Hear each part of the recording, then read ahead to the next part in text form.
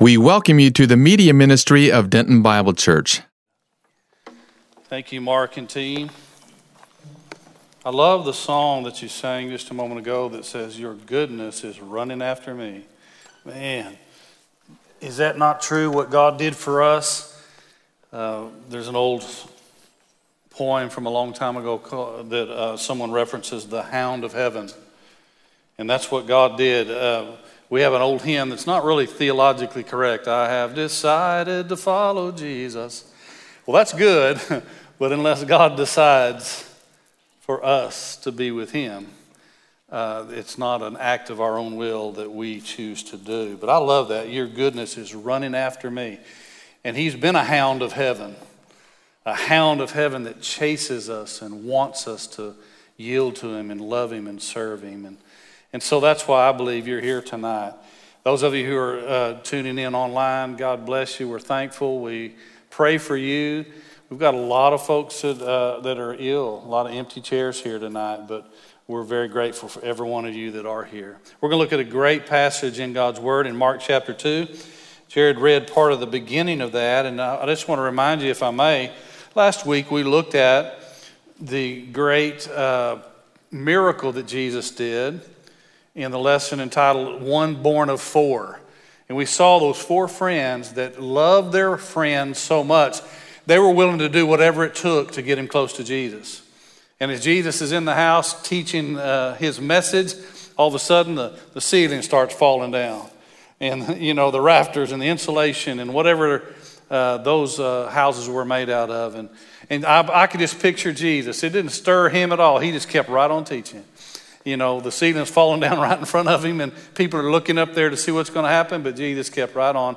And these men had carried their friend for a long ways with ropes, let down that pallet with that man who was paralyzed, and they let him down right in front of Jesus.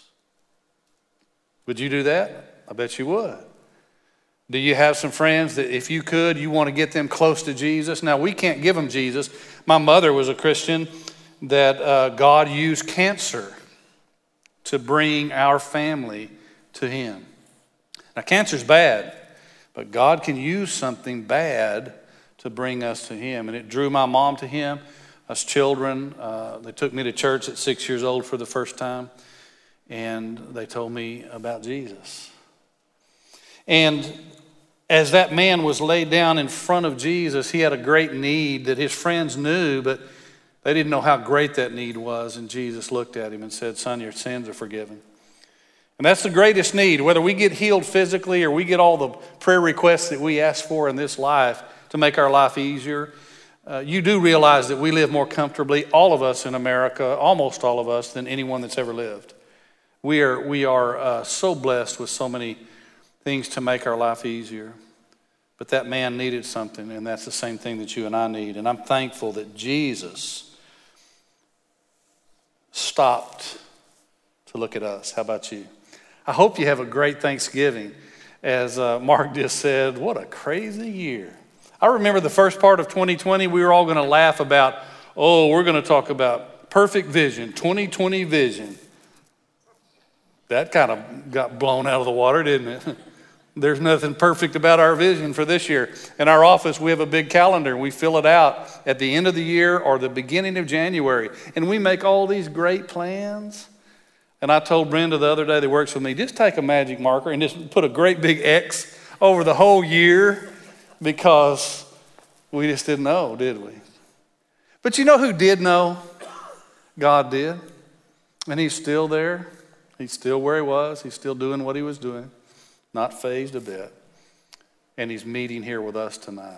So wherever you go, whatever you get to do at Thanksgiving, whether you're by yourself, a few friends, or wherever you get to go, just thank God for being God. We've got a good, good Father. I want you to join with me, if you will, looking at that passage a little bit. By the way, I would say this about Thanksgiving. In 1621, as you know, settlers that came from England landed here on this continent, and many of them died because the first winter came and it was very, very deadly and treacherous. If it weren't for the Indians, the natives here that lived on this continent, many more would have died. And they decided that as those Indians helped them and some of the pilgrims, they decided to have a Thanksgiving celebration to where they stopped what they were doing. They ate a feast together, and they thanked God for his provision, for taking care of them, and for letting them live through that year. In our country, several years ago, it was made a national holiday that we remember. Third Sunday, isn't it? Or third Thursday, fourth Thursday, whatever it is, in November to celebrate and to have Thanksgiving. But the world has kind of hijacked this holiday. Because if you'll listen closely on the commercials and the television programs, in the advertisements in the stores, they have hijacked it and they've changed it because they'll talk about thank your parents and thank your family and thank your boss and thank your friends and we need to do that, don't we? We need to thank others in our life and be thankful for them. But Thanksgiving is a time for us to stop, and I've just been blown away by that. The advertisers, be sure and thank your family and thank this and we need to thank God. He deserves the glory. He deserves the praise. He deserves the thanks. So sometime this week, if you can, maybe you're gathered around a meal together. I hope you can. Take time just for a minute and ask, what are you thankful for? You might be surprised. You might be surprised what someone tells you. In chapter 2 of Mark, Jesus has done a miracle by healing this paralytic man.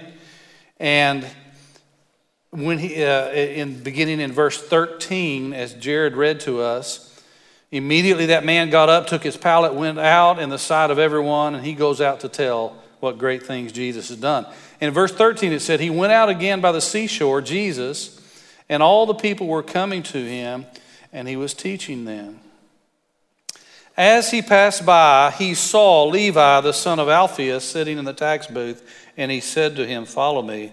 And he got up and followed him. There's something interesting about that I just read to you. In the passage before, the man who was the paralytic, and now this man, there's something that Jesus told them both to do. He said to get up and follow him. Both of those men got up. It was a miracle physically for that paralytic man to get up off his bed. It truly was. And everybody was astonished. But I'll tell you, it was also a miracle for Matthew, Levi, same thing, to get up from his tax booth also. Think about this for a minute. By the way, Alphaeus, the name Alphaeus means change. And one of the greatest things we can be thankful for in our lives, if you know Jesus, is for a changed life. You remember that blind man of John chapter 9? I was blind, but now I see. Well, don't you know that this man's a sinner who did this to you? I don't know whether he's a sinner or not. But I know one thing. I was blind, and now I can see. And you and I have a testimony like that, don't we? I was this, but praise God for Jesus, because I'm not that anymore. So there's a change coming to this man named Matthew. Notice also, not only did Jesus tell them to get up, in both those cases it said he saw them.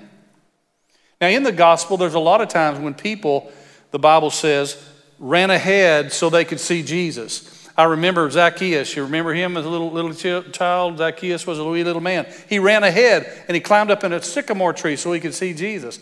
But in this case and in many other ones, it says Jesus saw them. Jesus saw him. And I think that's so personal, because you're here tonight and you may say, well, I'm going to school, I'm working, I'm by myself, nobody's here, I don't know very many people, or whatever your circumstance and your background and what you've come for. But God sees you. He knows what you're going through. He knows everything. Psalm 139 says he knows your thoughts before you have them. And so I just want to encourage you, just like it says here, he saw him. Now there's a lot of crowd around Jesus, but he had an appointment that day with this one named Levi. It said he was sitting in the tax booth. And let me tell you just a little bit about that. It was on a trade route from Damascus to the Mediterranean Sea. It was placed in a strategic place, because if you were going to charge tax and raise tax for the government, you would want to be in a high traffic area. Isn't that right? We think of people that are gatekeepers or bridge keepers, and you have to pay a toll to go across the bridge. You don't go and collect that tax or that toll way off away from the bridge. You get right there, so people literally can't go over that bridge unless they pay you. Makes sense, doesn't it? Well, these guys, these tax collectors, publicans, were in a specific place so the people would have to pass by there. A publican or a tax collector, they actually people who bid on that job from the Romans. They would say, the Romans would say, we want you to raise taxes from all the people to pay us. How much do you want? They would agree on a price. And a publican would actually pay that price ahead of time. They would pay to the Romans a certain amount of tax that Rome levied on the people. And it's like they would buy the contract. And then they would go out and set up their tax booth. They either would man it themselves or they would hire other people to collect tax. Now, how did they make their money? If Rome wanted $10, what are these people going to charge? $20 or much more than that. Now, a lot of these tax collectors were Jews. The Jews are occupied now by the Roman government and the Roman army. What do you think the reputation of these Jews were that were taking taxes from their other Jewish brothers and sisters and giving it to Rome? Wouldn't they be just the greatest friends of everyone? No. They are persona non grata. They are not popular. In fact, most of them are despised. Because wouldn't it be an easy way to cheat? They could just charge whatever they want to. Rome says you need to pay $100 when Rome got 10. And it was an easy way for them to be dishonest and to cheat. But they were put in a specific place. Matthew, Levi, the same guy, are put in a specific place. And I thought about this time today. Matthew would actually be thought of as a loan shark. You know what we think about them? Those that would come and sure, I'll loan you this amount of money, but you're going to give me this much back. And what happens if you don't pay it back? Guido comes and he disjoints your shoulder at first to make it hurt a little bit. And then if you don't pay, what does he do? You might have body parts missing after that. That's the mindset we have. Well, that's what a publican was. A publican was a low thought of person in the land that day. I want to ask you something. Jesus is going to round up his apostles. In fact, he's going to choose 12 of them to be the leaders that would carry on the church. He is reaching out and making disciples of all people. If you were Jesus, would you not know what this guy was sitting at that booth and kind of pass on by? But the question for us tonight is, who did Jesus run with? When I ask you that question, who did Jesus run with? And we'll see. He came there and saw Levi, the son of Alphaeus, sitting in the tax booth, and he said to him, "Follow me." Now, the impact of that would be, you want me to get up and leave my table? You want me to leave all this tax money here? You want me to leave my job? You want me to leave my career, my profession? What about my family? What am I going to do? He literally, that would be the same thing for you and me. I want you to make a life change in a moment's time. Get up from where you're at and come and follow me. And the scripture says he got up and followed him. Do you know the happiest, most content people that I know are the people that when the Bible simply says, do this, they do it. Some of us want to know why we're going to do it, how long it's going to take, when are we going to get back, why do I have to do it? We analyze sometimes and we really are kind of hesitant to do what God's word says. But the most confident, peaceful, happy people I know are Christians that says, if God's word said it, it's a done deal. And that's Matthew. Come and follow me, Jesus said. And he got up and followed him. It's interesting to me that Jesus chose this man. He didn't choose the most educated, although the most educated can be saved. Amen? He didn't choose the wealthiest, although this man probably had some money. He didn't choose the most attractive, the most popular. And he didn't choose the religious leader. Did you know in those apostles there wasn't a religious leader among them? He didn't go get the preacher of the biggest church. He didn't get the televangelist that's most popular and has more programs on TV than anybody else. Now, can those people be saved? Can they be used by God? Absolutely. But who did Jesus run with? What example did he set for us in the church that we need to pay attention to? I need to pay attention to. He said publican, and he knew what it meant to be a publican. Tax collector. You're not very popular. I was going to say, equate that to somebody that works for the IRS, but somebody that works for IRS is here very close to me, and he's bigger than I am and tonight, and I might be a little afraid to say that, so, but he was a tax collector. He was a sinner. He was counted as just a sellout to Rome. A Jew taking money from fellow Jews on behalf of the Roman government, not very popular. But it's interesting, Jesus saw him and he chose him. The ones the Pharisees wouldn't have chosen, the Sadducees wouldn't have chosen, the religious leaders of the day wouldn't have anything to do with them. I wonder about us. He didn't choose the elite. And I think sometimes we're trying to build our churches with the elite. There's going to be some people in heaven, we don't even know their name. And I think they're the elite spiritually. A woman that we don't even know her name, but she said, Lord, could I have the crumbs that fall from the master's table? And Jesus said, I haven't found faith like that in all Israel. We don't even know who she was. So Jesus here chose the unpopular. He chose what the rest of the world wouldn't choose. And he had a plan for this man's life. 1 Corinthians 5, 16 and 17, you're probably familiar with these verses. But you could be here tonight and you may say, well, Mike, you don't know where I've been. You don't know who I've been running with. You don't know what I've done. And I don't, and you don't know the same about me. But I do know this verse. Jesus says, therefore, from now on, we recognize no one according to the flesh.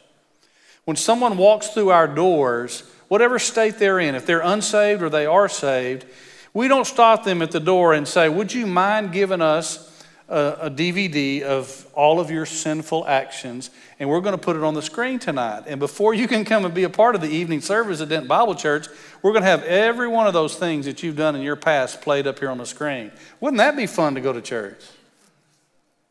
Jesus doesn't stop us at the door and say, just spit it all out. He knows who we are. He knows where we've been. He knows what we've done. But he also knows what we need. And that scripture says, from now on, we do not recognize anyone according to the flesh.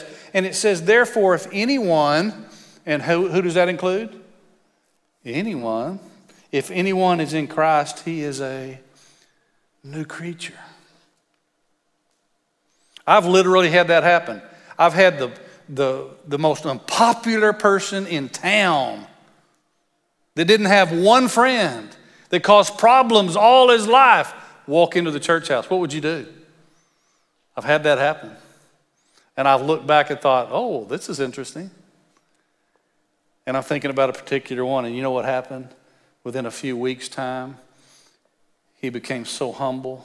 He had trusted Christ. He was a servant of the church. He joined the church, and he was faithful. And I don't remember him as what he used to do very much at all. I remember him now because he's a new creature in Christ. He doesn't talk the same and walk the same. He doesn't treat people the same. And that's what this verse is saying. If anyone's in Christ, he's a new creature. The old things passed away, behold, new things have come. Billy Graham used to say that most of the people in prison cannot get over the fact that they could be forgiven. They believe that what they've done, they have gone too far and they can't be forgiven. Aren't you glad that no matter what we've done, where we've been, no matter what our past life was, Jesus offers salvation to you and me. And in that salvation is forgiveness.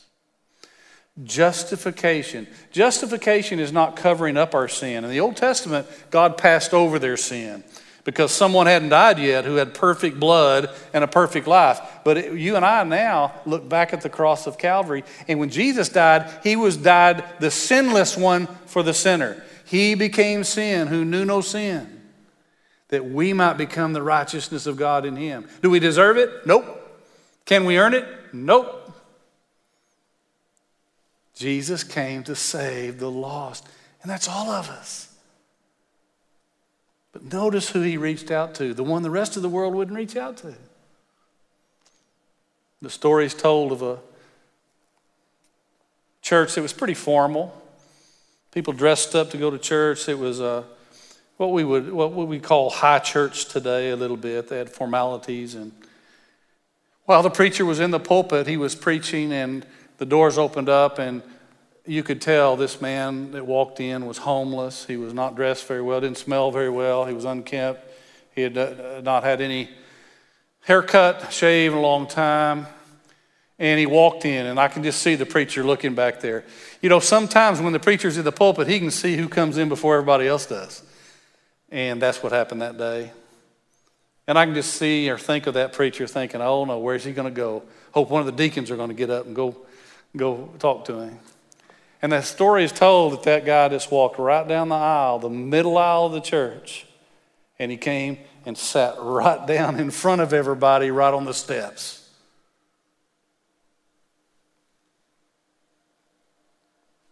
That preacher just kept right on preaching. And everybody in the church is just looking to see what's somebody going to do. Did he not see him come in there? And look what he looks like, and where's he been? What's he been doing? Wow, did you smell him when he went by? And an old man in a three-piece suit with a cane and a gold tip on it was on the back row of the church. And they said that old man slowly got up with his cane, and he walked down that same middle aisle that man had walked down. And he went and sat right down next to that man on the steps, put his arm around him, stayed there till the preacher finished the message. See, that's what Jesus has done for us. Spiritually, we don't smell very good. We don't look very good. We are not kept. We need a Savior. And that's what Jesus did. He saw Levi. He called Levi. He offered him a different new life. Look at verse 15. Guess what happened? Matthew just threw a supper for Jesus. He just said, I'm going to invite all my friends. And that's what we ought to do too. When we come to know Christ, we got other people that need the same thing, right? I remember when I first got saved, I wanted to tell everybody. And I did. I was saved at 8 years old. And in my school, I would tell people about Jesus all the time. Some of them would just look at me. Most of them were nice to me. And some of them listened. And you know what else happened? Some of you guys that are wondering about, well, I've witnessed to those people, I've prayed for them. You keep on doing that, because the phone could ring one of these days, or you could go to a high school reunion one of these days, and you look at that person that you had witnessed to and you had lived for Jesus in front of, and you had begged and prayed for, and all of a sudden you see them walking towards you and they don't look the same anymore. It's a wonderful thing when they open their mouth and say, let me tell you what God's done in my life. Just had that happen for me a couple years ago. I was praying when I went to my high school reunion, Lord, would you let me share Christ with some people that I went to school with? I haven't seen some of them in all these years. Would you let me share Christ? I could not even get through talking to people that I went to school with and haven't seen in several decades for the people coming up to me and saying, let me tell you what God's done in my life. I was on cloud nine. I was so excited. And I'm talking about some of the big old tough guys, you know. They were walking around. I remember one guy used to wear a T-shirt to school, and it said, tough enough. He had a high opinion of himself. But you know what? These people came from everywhere. Not everyone.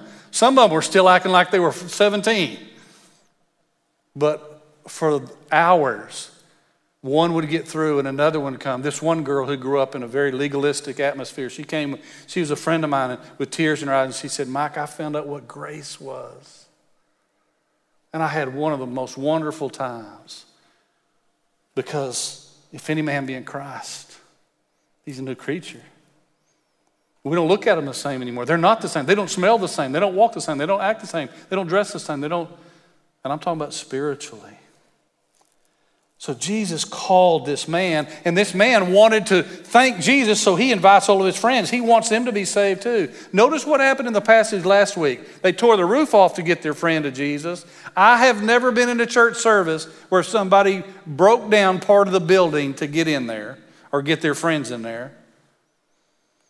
Some of us are bold enough to say, why don't you come visit us at church? Well, just grab them.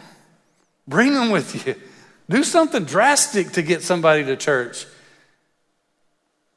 Isn't it the most important decision we ever make, and the decision that Christ makes for us? We ought to do anything. I use the illustration a lot of times. I grew up in a town that had a mile-long bridge over the lake. And I asked people, if you knew that bridge was out, you could go halfway, and the people that didn't stop plunged right into that lake, would you not do something? Would you not go out there and stand up and wave your hands and scream and yell, stop? Because you're going to run off the bridge and you're going to die. Well, certainly we would.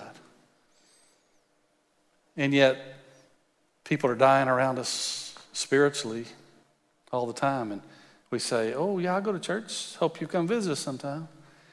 I just want to encourage you this Thanksgiving to be thankful for what God did for you. I love that Mark, wherever Mark's sitting.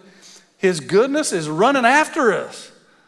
We need to run after some folks too in the goodness of Christ and bringing them to church with us.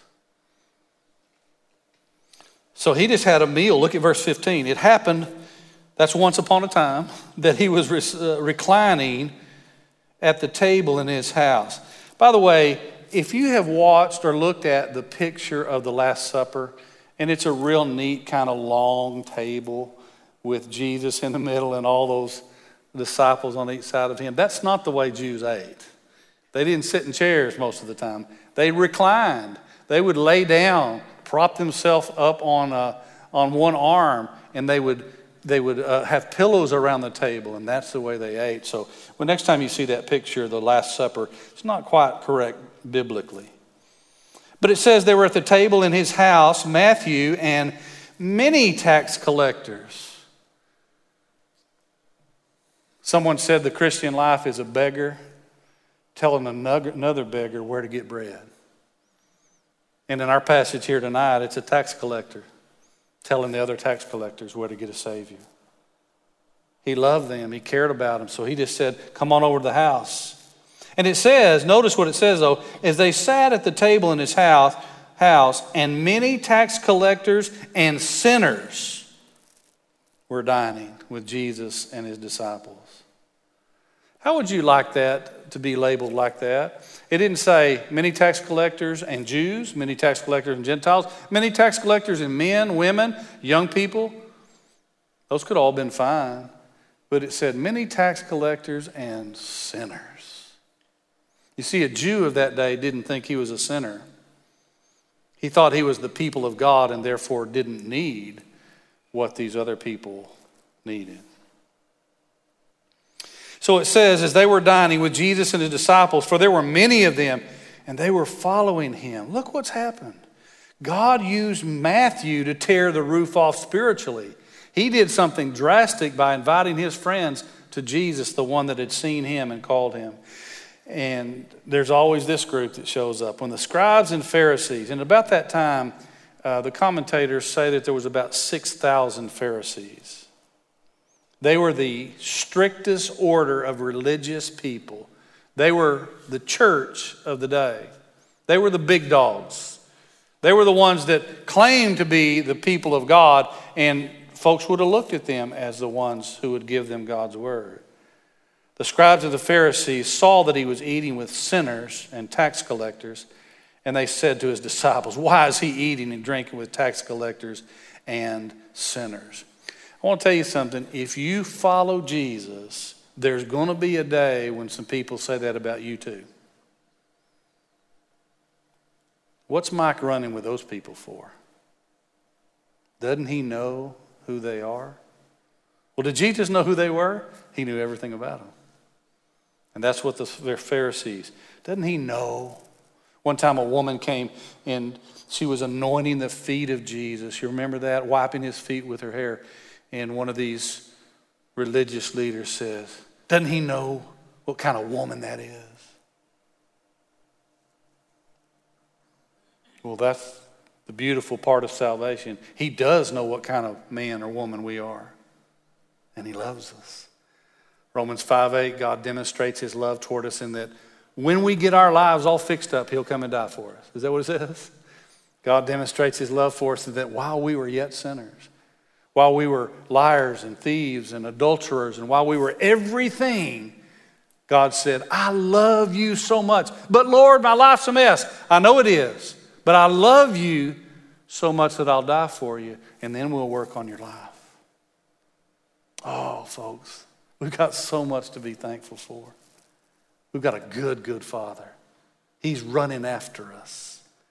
And you may be here tonight, and you know he's running after you. And you know he's here. He's close. He won't force you to yield to him. That's one thing about Jesus.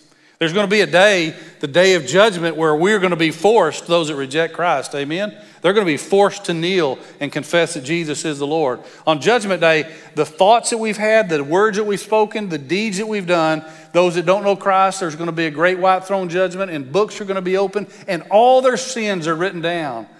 Ooh, I don't want to go there. How about you? And if you're a Christian, you won't be there. Isn't that good? Jesus can see us today. He can see us tonight. And he loves us. And he loved Matthew.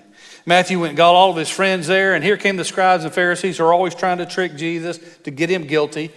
And they said, why is he eating and drinking with tax collectors and sinners? And hearing this, Jesus said to them, it is not those who are healthy who need a physician, but those who are sick. I did not come to call the righteous, but sinners.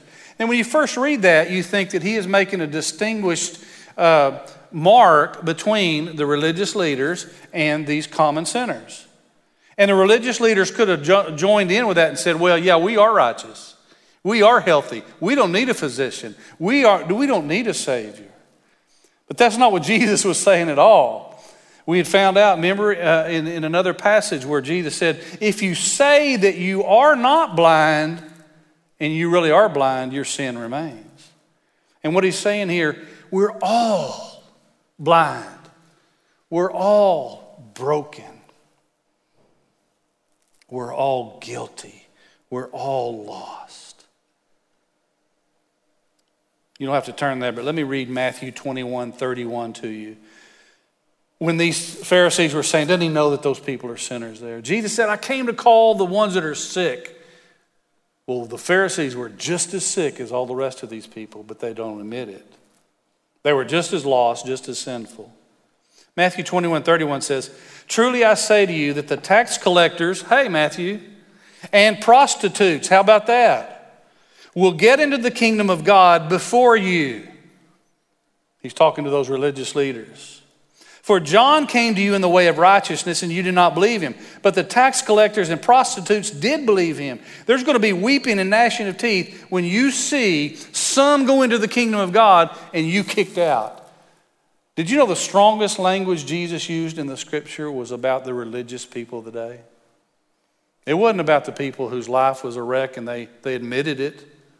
He's saying those people, when the gospel was preached to them, they admitted it. I'm a sinner. I need help. It's those religious leaders that acted like, we don't need help. We're too good. We're not sinful. We got it. Don't give us that message. We don't need it. If you want a real lesson, the strongest language Jesus used in the scripture is found in Matthew 23. He said, these scribes and Pharisees, he said, you compass land and sea to make one proselyte, one person to come follow you. And he said, when you get that proselyte, you make him twice as fit for hell as anyone else. Pretty strong language. Scribes, Pharisees, hypocrites, Jesus said. He called them a brood of vipers. Now, I don't tell you to go around to the churches in Denton and say, to all the preachers and the leaders of the church, you guys are snakes, you are vipers, you are terrible guys. No, because we've got some great churches here. We've got some folks that truly love the Lord. But just be careful. Our churches ought to be full of the blind and the lame and the feeble and the weak and the widows and the orphans. Because that's who Jesus hung around with. That's who he ran with. The ones that just admitted, I need you, Lord. Verse 18 says, John's disciples and the Pharisees were fasting. And they came to him, why do John's disciples and the disciples of the Pharisees fast, but your disciples do not fast? They were trying to catch Jesus in any kind of sin. When he healed on the Sabbath day, oh, you're breaking the law of God. You remember, I know, that the Jewish leaders made their own book, and they added to it all kinds of laws that God didn't say. If you go to Israel right now, there are kosher laws, and those are laws that men wrote, not God. And here, that's some of those things there. Why are you, your disciples, John's disciples, why don't you wash your hands? John's did and our disciples do. Why don't you fast? And Jesus said to them, while the bridegroom is with them, the attendants of the bridegroom cannot fast, can they? Now there's a couple reasons why, and one of our pastors sitting here with us tonight could probably share with you a lot better than I can. But there's a couple reasons why that people fast. Fast in one case was a sign of mourning. You remember David was seeking for his little boy to not die, and he was sad, and he had not eaten for many, many days, and he didn't clean himself. He sat and he just begged and he fasted. There are times when God's people fasted because of mourning, but there's other times when God's people fast to draw near to God, to seek an answer from him. And it is a willingness to put food that our body needs. We're not supposed to mistreat our body, but it is to put that aside to show God our willingness to listen to him and trust him. Jesus said, don't fast like the Pharisees do. They make their face look all sad, and they let everybody know, woe is me because I haven't eaten and I'm fasting. And he said, do it in secret. Do it in secret between you and God. But they're trying to find Jesus in some kind of problem, some kind of sin. And he said, I'm here. I'm the bridegroom. And while I'm here, my disciples are not going to fast. They don't have any need to. They can turn around and ask me. I can help them do everything they need. But he went on to say, but the days will come in verse 20 when the bridegroom is taken away from them. This is the first hint of the cross in the Gospel of Mark. The first hint that Jesus was going to die on the cross. And he said, then they will fast in that day. Verse 21. No one sews a patch of unshrunk cloth on an old garment, otherwise the patch pulls away from it, the new from the old, and a worse tear results. Jesus is telling them, we got to do a new thing. Judaism would have to give way to Christianity. There was two groups of people. They were called Judaizers, and in church history there was a man named Eusebius. And what they did was they tried to be a Christian but keep the law at the same time. You might even hear of churches today that do that. They call themselves kingdom churches or Old Testament, whatever. And they say, we're Christians, we believe in Jesus, but we believe you're supposed to keep the law. Those two things are diametrically opposed. What the law could not do, the Bible says, Jesus came in the likeness of sinful flesh and for sin died. Jesus fulfilled the law. And we don't have one foot in Christianity and one foot in Judaism. We honor Judaism. That is our heritage. But Judaism was pointing to a Savior to come, and he's already come. He's a risen Savior. And so Jesus is saying you don't take a patch of unshrunk cloth and put it on an old garment, because the two things will not stay. You can sew it on there and put it on there, but they're not the same, and they're going to tear. What he's saying is you got to have a new way of doing things. And he tells us personally, you must be born again. And I probably would have asked just like Nicodemus that night. You mean I got to be in my mother's womb again? I'm 6 feet tall. How's that going to happen? And Jesus said, you must be born of the water and the Spirit, or you can't enter the kingdom of God. You got to have a change. We're going to do a new thing. And then he goes on, he says, no one puts new wine into old wineskins, otherwise the wine will burst the skins. And you know what that he's telling, and the wine has lost the skins as well, but one puts new wine into fresh wineskin. You know what he literally is saying? He's saying, I got to change your life.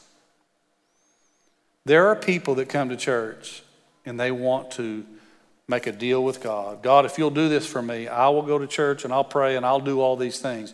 And they, even with good intentions, want to change their life.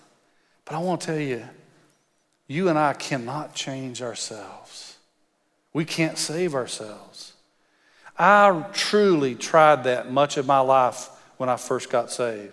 I wanted to be the best Christian there ever was, and I would tell God, Lord, I don't ever want to sin again, and that's good. He looked at my heart and knew that.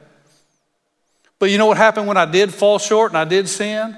I would just hate myself, and I would be so angry with myself, and I would tell God, I can't believe you could even love me or forgive me, and he didn't want me to be like that.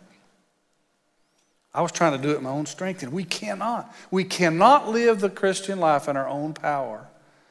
I pray almost every morning, not by might nor by power, but by your Spirit, Lord. Because the prophet knew a long time ago, we got to have something different.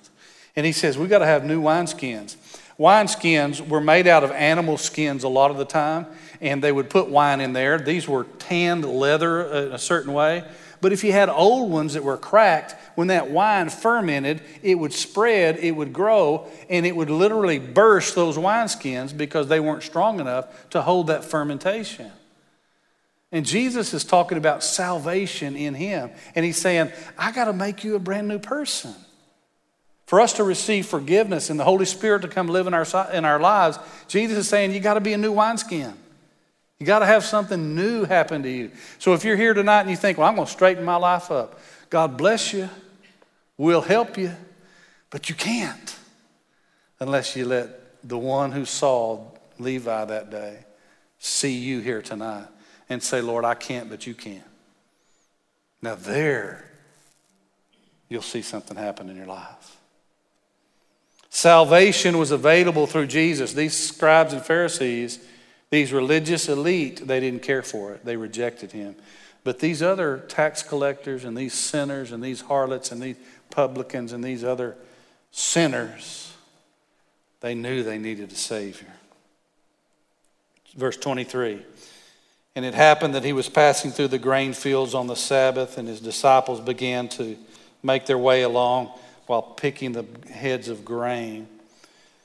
The Pharisees were saying to him, look, why are you doing what is not lawful on the Sabbath? Well, it wasn't unlawful for them to pick grain to eat. Deuteronomy 23:25 says, when you enter into your neighbor's standing grain, you can pluck the heads with your hand. You can eat. You just don't bring a sickle in there and reap their harvest and steal it from them. But you can eat what you need to. But the Pharisees were saying, yeah, but you're doing it on the Sabbath day. And we're not supposed to work on the Sabbath day. You know who these people are?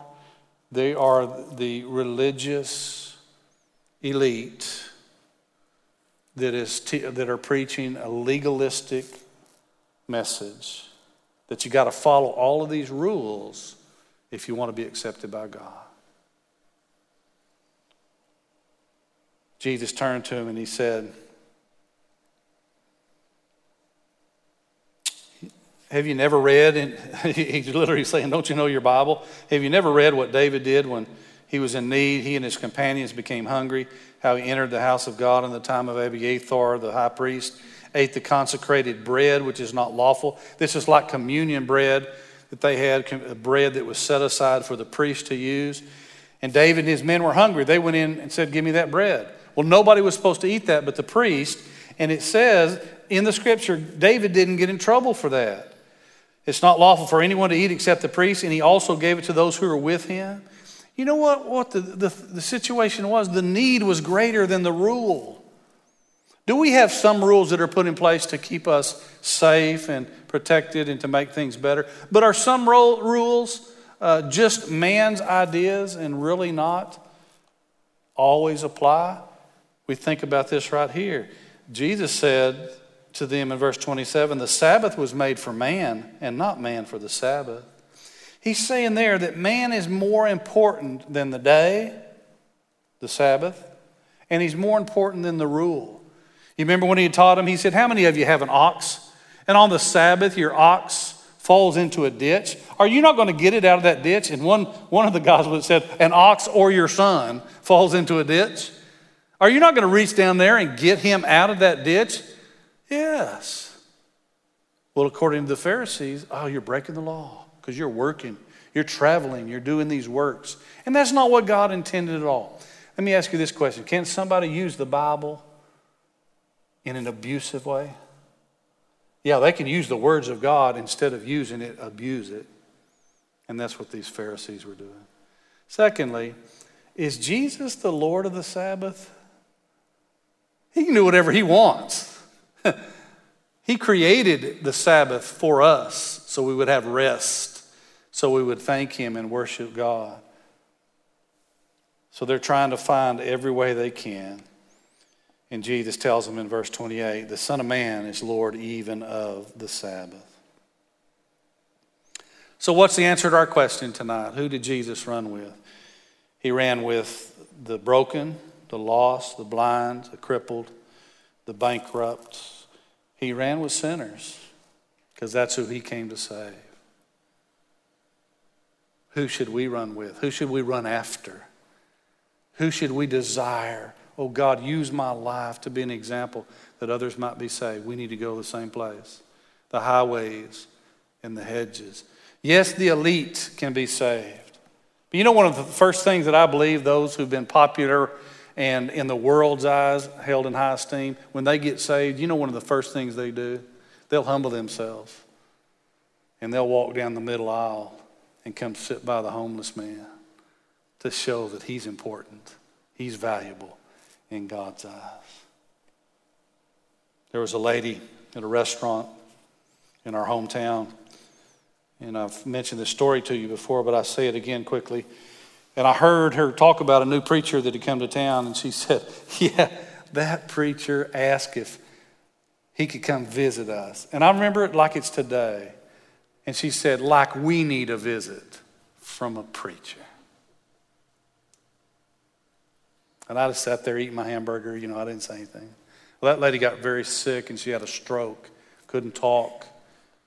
I went to visit her in the hospital. And this lady, who at that moment before didn't have any need to see a preacher. That need was not there. All of a sudden I could see in her eyes she was glad a preacher came to visit her. And I sat with her day after day until she died, and she would write down things for me to talk to her about, and we had beautiful conversations. She couldn't talk, but I'd look at her eyes and I thought, what a difference Jesus made from this woman that said, I don't need. And now her eyes were saying, oh, I need Jesus. I got to do part of her funeral. And I told the family and I told that congregation that day, what a difference a day with Jesus made with their mom. So I just want to encourage you. Jesus saw this man. Would you see the one that maybe nobody else is looking at? Would you see the one in your neighborhood that's not the most popular, doesn't get all the credit for everything? Would you see them? That may be the very one God wants sitting at your table this Thanksgiving. Listen to the words of this song.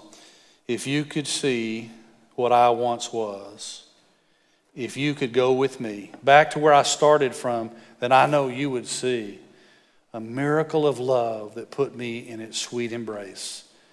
It made me what I am today, just an old sinner saved by grace. I don't think we can get any higher than that right there. Who are you? What credentials do you have? What citations, what awards do you have? How important are you? I'm just an old sinner saved by grace. This morning,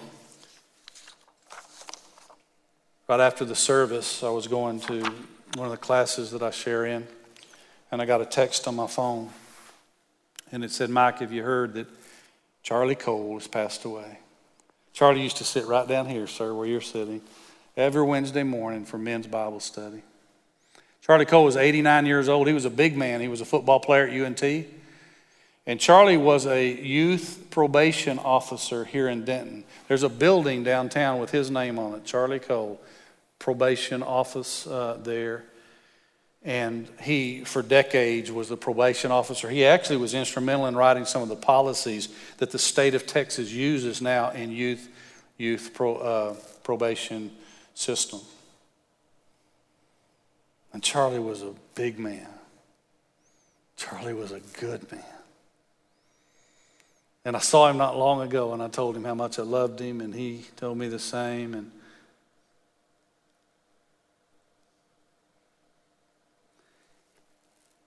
Charlie would be sent one of those youth, and it messed his life up. That it messed his life up with all kinds of addictions and bad choices. And literally, Charlie got the young people that nobody else wanted, the ones that they had washed their hands of. You're going to be in the prison system. There's no hope for you. And they sent them to Charlie Cole. And Charlie Cole didn't become their buddy, because somebody living a life full of sin doesn't need a buddy. They need somebody to tell them the truth. And Charlie wasn't a taskmaster where he said, I tell you what, if you don't do this and this and this, I'm going to see to it you go to prison. He wasn't like that. But you know what Charlie did? I believe he exemplified something that's taught in the Bible. He told those young people the truth. He'd look them in the eye. And Charlie was a big man. He's a little intimidating. I can just see him talking to those teenagers. He told them the truth about what they were doing, where they were headed, and what they could expect in their life. And then it's like this big, big man would go and put his arm around them and say, but I'm here to help you. And you can change. And there's another direction you can go. You know what happened to Charlie all the rest of his life? He had people coming back to him and saying, Mr. Cole, you may not remember me, but I'm one of those that you told me my life could change. And Charlie Cole will be remembered that he made a difference in young people's lives. Because he told them the truth, but he did it in love. He told them the truth as a big, strong man, but he did it with grace. That's what Jesus did. So who are you running with? I know you got family, you got friends, and praise God, I hope you have a great Thanksgiving. But see the ones nobody else sees. Stop for a minute when the world's going by these other ones. If kindness ran after you, would you take time to run after somebody else? And one day, you'll probably see one of those little ones come and put their arms around you and say, I was blind, but praise God, I can see now.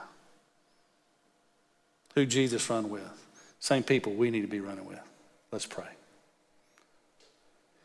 As Mark and the team come forward to close us in our service tonight, and as I mentioned to you, Thanksgiving is to thank God. It's not to thank our churches or our pastors, our teachers, our family, our friends, our bosses. It's good to do all that when they've done something for us. Thanksgiving is to stop and thank God for what he's done. How many of you here tonight, I just want to be a little old-fashioned. How many of you here tonight, if Jesus Christ were to come back right now, or while your head's bowed, can I tell you the last few moments of Charlie Cole? He was sitting at home with his Bible in his lap, and he turned on Denton Bible Church to see the podcast. And as he is listening to our pastor preach the gospel, Charlie's breathing got more shallow and more shallow. And before Tommy could get through with the message, Charlie Cole was in glory. He was home in heaven. What about you and me? If Jesus Christ were to come back this moment, are you ready to go be with him? The only way you can know that is that you've let Jesus change your life like we read about tonight. How many of you would be here tonight and say, well, Mike, I'm saved. I know that I'm a Christian and Jesus has come in my life. But man, have I been walking the wrong path. Well, you know what? Church is for you too. Because Jesus can give you the starting over. And praise God, we can start over. Isn't that good? Start over tonight. And let His power keep you on that right path. He'll do it for you if you'll trust Him. If you're here tonight, you can say, Mike, if Jesus were to come back this moment, or if I would stop breathing like Charlie Cole, by God's grace, I'd be in heaven with Him. You thank Him for that, and then you look for somebody else to tell how good He's been to you. And if you're here tonight and you're not sure you're saved, I'll meet you right here in the front of the church or in the back of the church or in the parking lot, wherever you want to talk, and I'll pray with you. I can't save you, and you can't save me. But Jesus said that if we confess the Lord Jesus with our mouth and believe in our heart that God raised Him from the dead, we'll be saved. For whosoever calls upon the name of the Lord shall be saved. And I want to tell you, you are a whosoever. And you can do it tonight.